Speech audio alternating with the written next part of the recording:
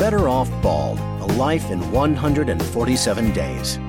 A serialized nonfiction podcast that chronicles the story of 15-year-old Adrienne Wilson's 147-day battle with primary liver cancer. As she lay dying, Adrienne taught others, including her older sister Andrea, who raised her, how to live.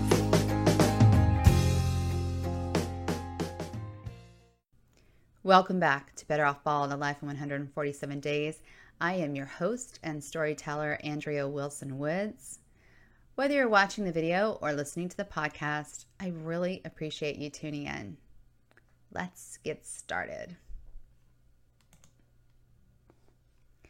Days 45 through 50, Friday through Wednesday, June 29th through July 4th, 2001. 5 smiley faces, i.e. bowel movements. I love Sedona. Friday, leave for Arizona, hopefully without any complications. Whee! I can't wait to get to Sedona. It will be so nice and soothing and perfect. Adrienne's journal entry dated June 27th, 2001. Friday morning doesn't begin well. After a small breakfast of 1 Boost shake and half a piece of toast, Adrienne throws up when she tries to cough up the mucus in her lungs. We keep a Country Crock plastic container near her at all times, so she is prepared when it happens. She's still no Linda Blair, but the vomiting is more frequent now. If it's going to happen, it usually does right away, so I watch for signs up to 30 minutes after she has eaten. Sometimes she doesn't even feel nauseated. The food just comes up when she coughs or burps. Thanks to chemo, which causes the nausea, which leads to vomiting, which results in no appetite, Adrienne's weight has plunged down to 125 pounds, a loss of 18 pounds in 6 weeks. Jenny Craig would be jealous. Adrienne cleans up while I pack the car. We are driving to Arizona straight from the hospital.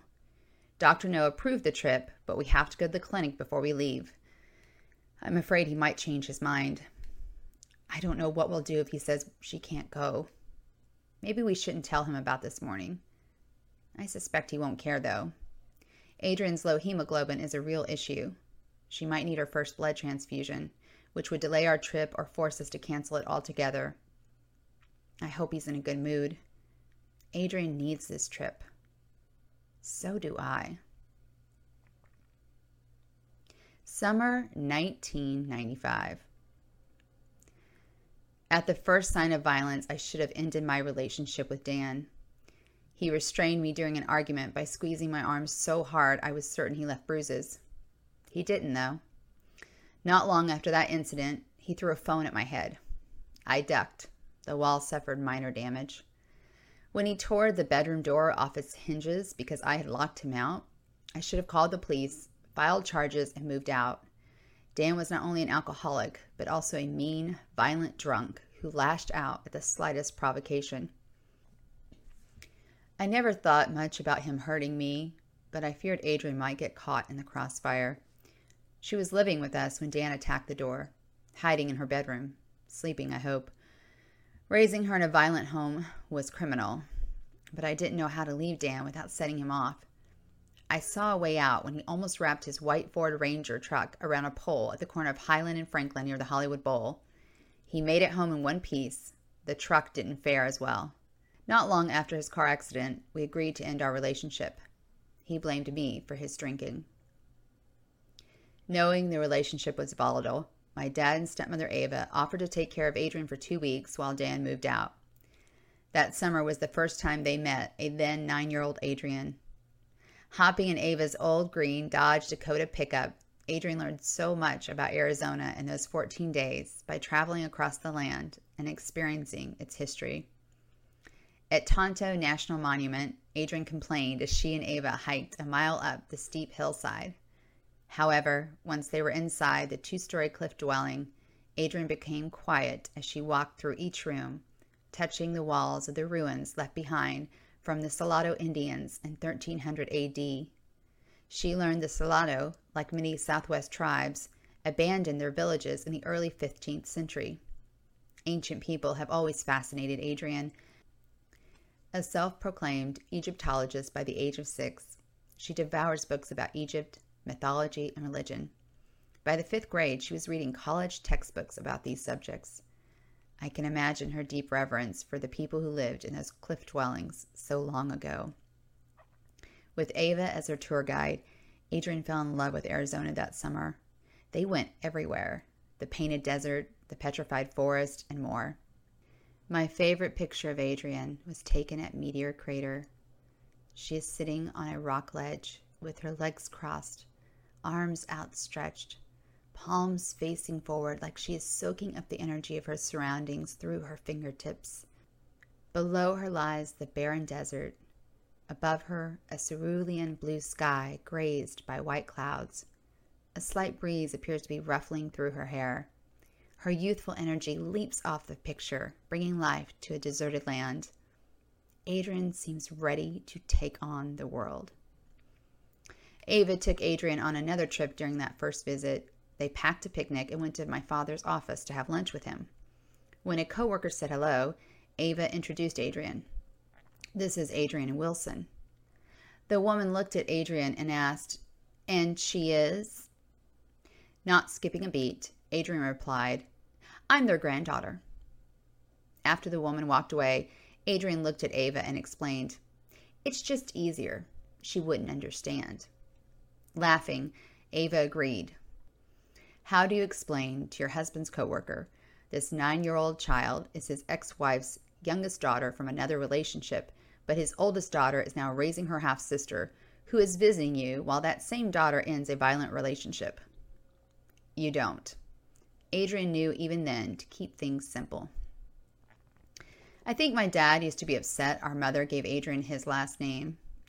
Mother never changed her surname after the divorce. When I asked her about it, she replied, "Would you want to go back to being Myra Jean Green? I don't like your father, but I'll keep his name." I believe she gave Adrian the same name because it was the easiest thing to do. On Adrian's birth certificate, the boxes for the father's name remain blank.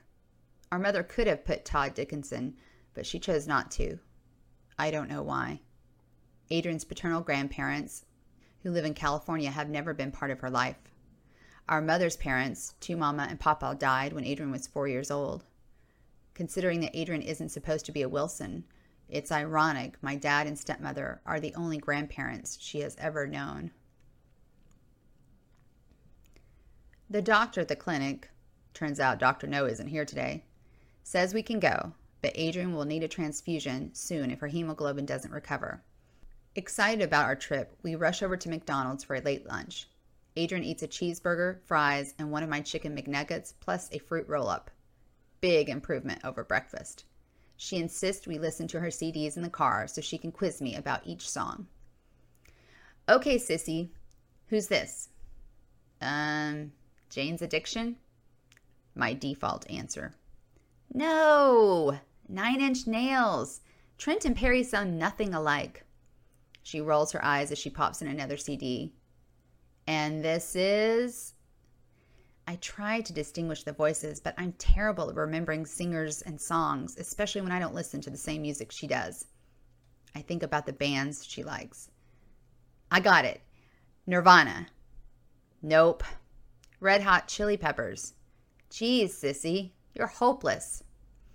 I laugh with her as she laughs at me. I don't mind losing this game because it keeps her spirits up. Adrian continues to test my knowledge of music as our car crawls along the freeway. 2 hours later, we are still in Los Angeles. I turn on I-15 North, a big detour that takes us through Lake Havasu. More miles, but the traffic is lighter.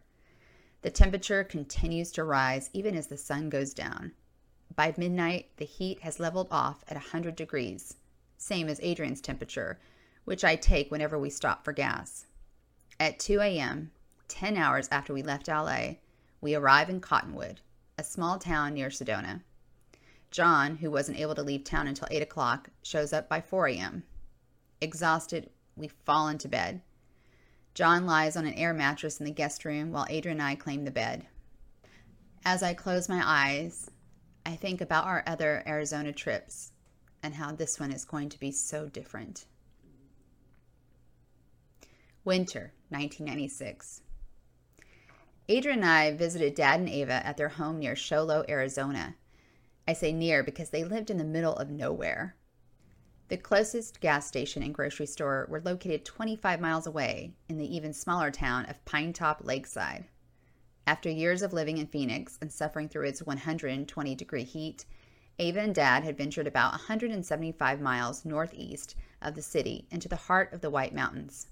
At 6,400 feet, snow blanketed the land every winter, herds of elk frequented their front yard, and they lived close to the Sunrise Park Resort.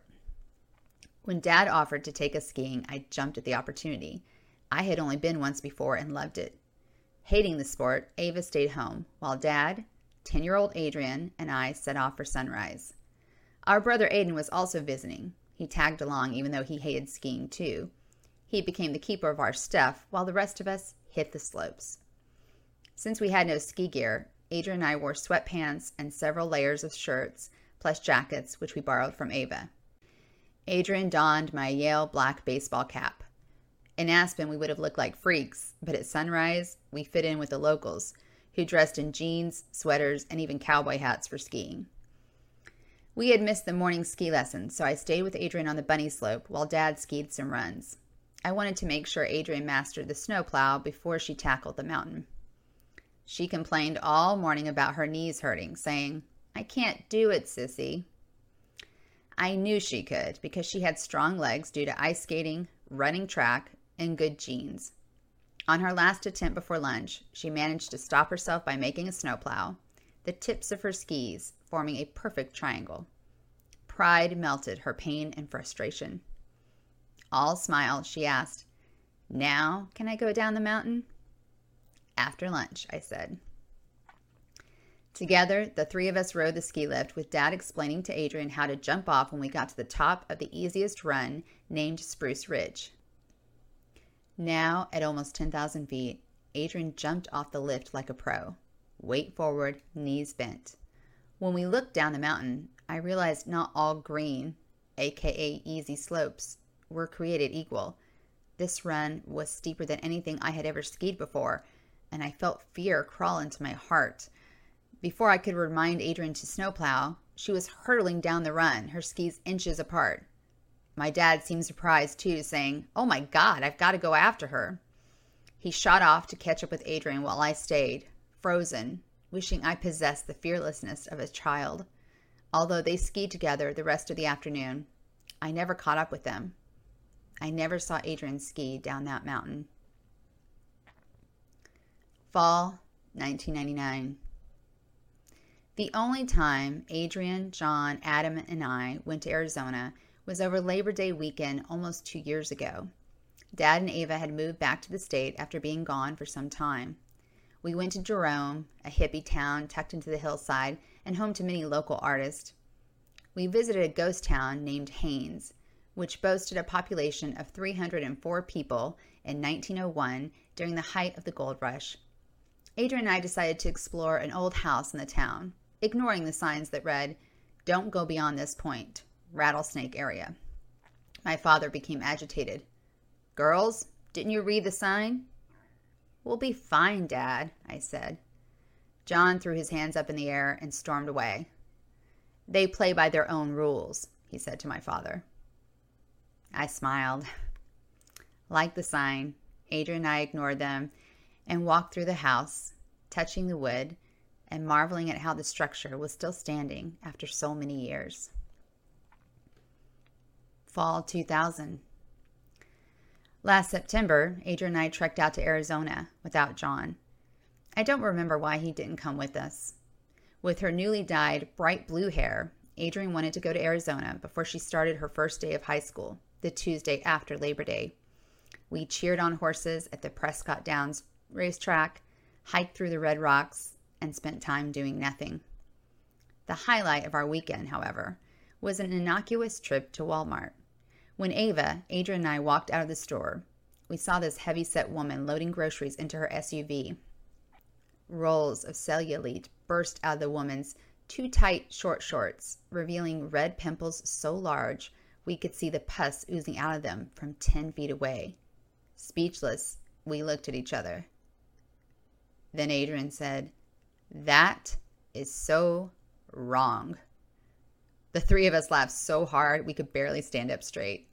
Tears poured down my face.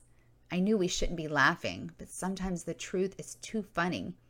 We couldn't wait to get home to tell my father. Saturday morning, I set up shop. I had emailed Dad and Ava in advance about our particular needs during our visit. Clean house, clean counter space, and a clean dog. I put the tackle box along with Adrian's other medical supplies on the counter.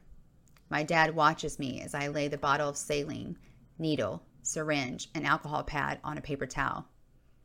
"What are you doing?" he asks. Adrian yawns as she sits down at the kitchen table. She pulls out the double lumen from her pajama top, the 2 lines dangling against her chest. Flushing her lines.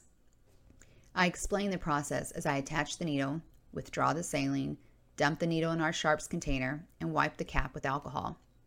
I have to make sure there are no air bubbles, I say. I thump the syringe with my middle finger and examine it closely.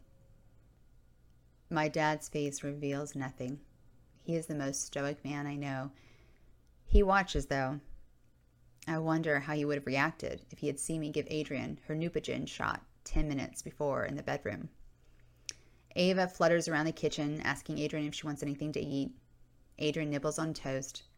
Her eyes droop, but she wakes up when Sophie, Ava and Dad's terrier Mutt, comes over wagging her bushy tail. Adrian leans down and scratches the top of Sophie's head while giving her a piece of toast. Sophie was a puppy when Adrian went to Arizona for the first time. Adrian and Sophie would walk on the treadmill together until Sophie would lose her footing and slide off. Giggling, Adrian would pick up Sophie and they would start over again. 6 years later, Adrian adores Sophie and looks forward to seeing her. This visit is different, though. Too tired to play with her favorite dog, Adrian lies on the couch and watches MTV2, a network we don't have on our cable at home. She drifts in and out of sleep the rest of the afternoon. On Saturday night, Adrian spends time writing in her live journal online, but afterwards she can't sleep. I give her 50 milligrams of Benadryl around midnight. She once had a negative reaction to it in the hospital, but the nurse administered the medication through Adrian's IV. Given by mouth, she normally doesn't have any problem, except for tonight. Her muscles twitch and she feels jumpy. John talks to Adrian in an effort to distract her while I call Children's Hospital. The doctor on call recommends Ativan to counteract the Benadryl, which takes 6 hours to wear off. I don't remember when I picked up the prescription for Ativan, but I find a bottle of it in Adrian's tackle box. The label reads PRN, meaning take as needed. Well, she needs it now. I give Adrian the smallest tablet, 0.75 milligrams, before she lies down in bed. Sleeping next to her, I feel Adrian's body thrashing around, her legs jerking, forearms twitching. 2 hours later, I give her more Ativan. I make a mental note to add Benadryl to her increasing list of allergies. Adrian falls into a restless sleep by 5 a.m. I opt not to wake her for her morning meds. Since I was the one who gave her the medication that kept her up all night, the least I can do is let her sleep in. The meds can wait. The constant balancing act with Adrian's medications reminds me of a seesaw. The trick to playing on a seesaw is both people must be approximately the same size or else it doesn't work. Sitting up high in the air with your legs hanging down because you are smaller than your friend defeats the whole purpose. If that same friend jumps off quickly, you come crashing down, your rear end sore from the force of the wood hitting the ground. Too much Benadryl. Crash. Give Adrian Ativan to help her body recover. Get back on the seesaw. Keep it straight. Balance the meds.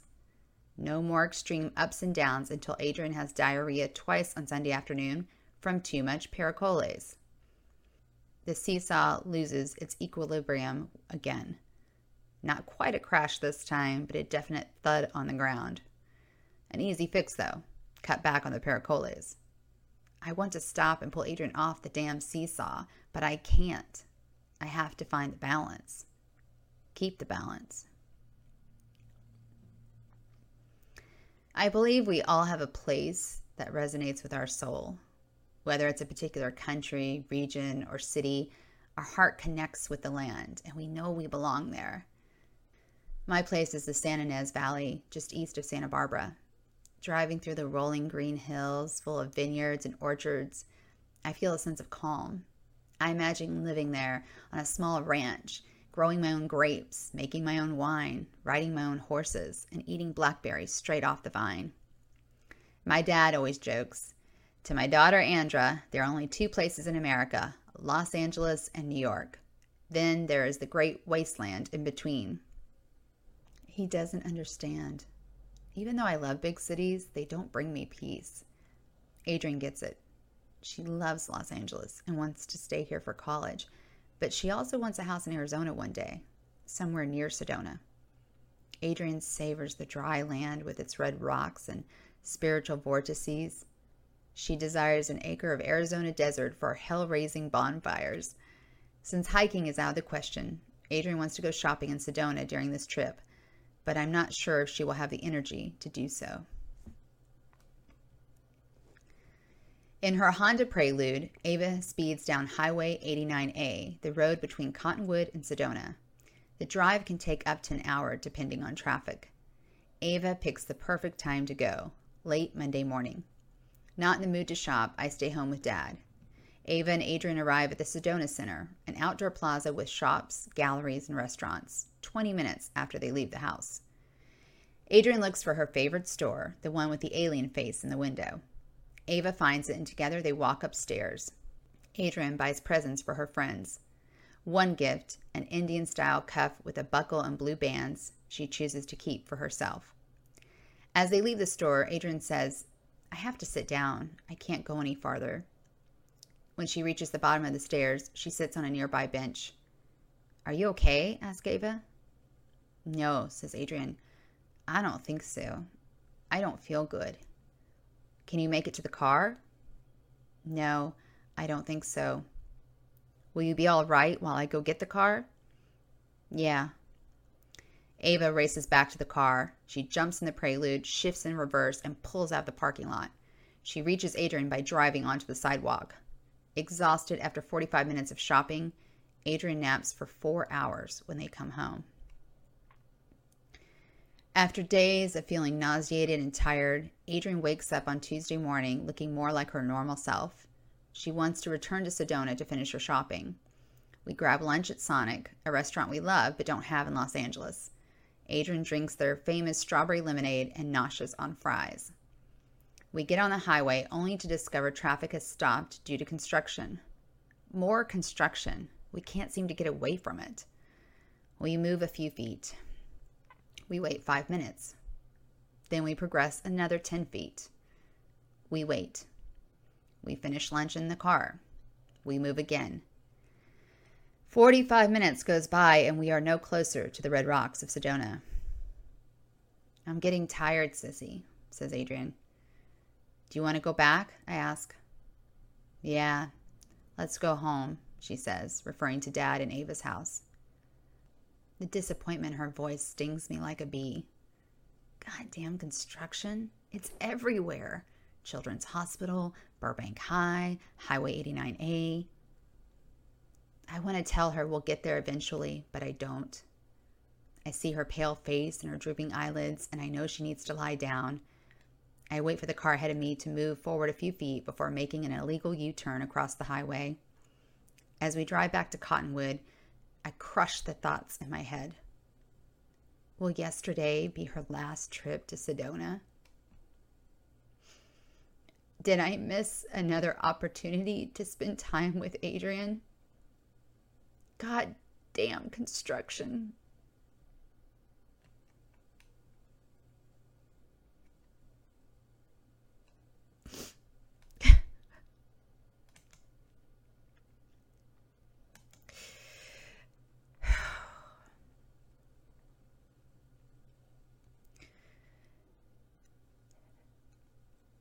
Thank you for watching and listening to Better Off Bald, A Life in 147 Days. Please subscribe to my channel and stay tuned for the next episode.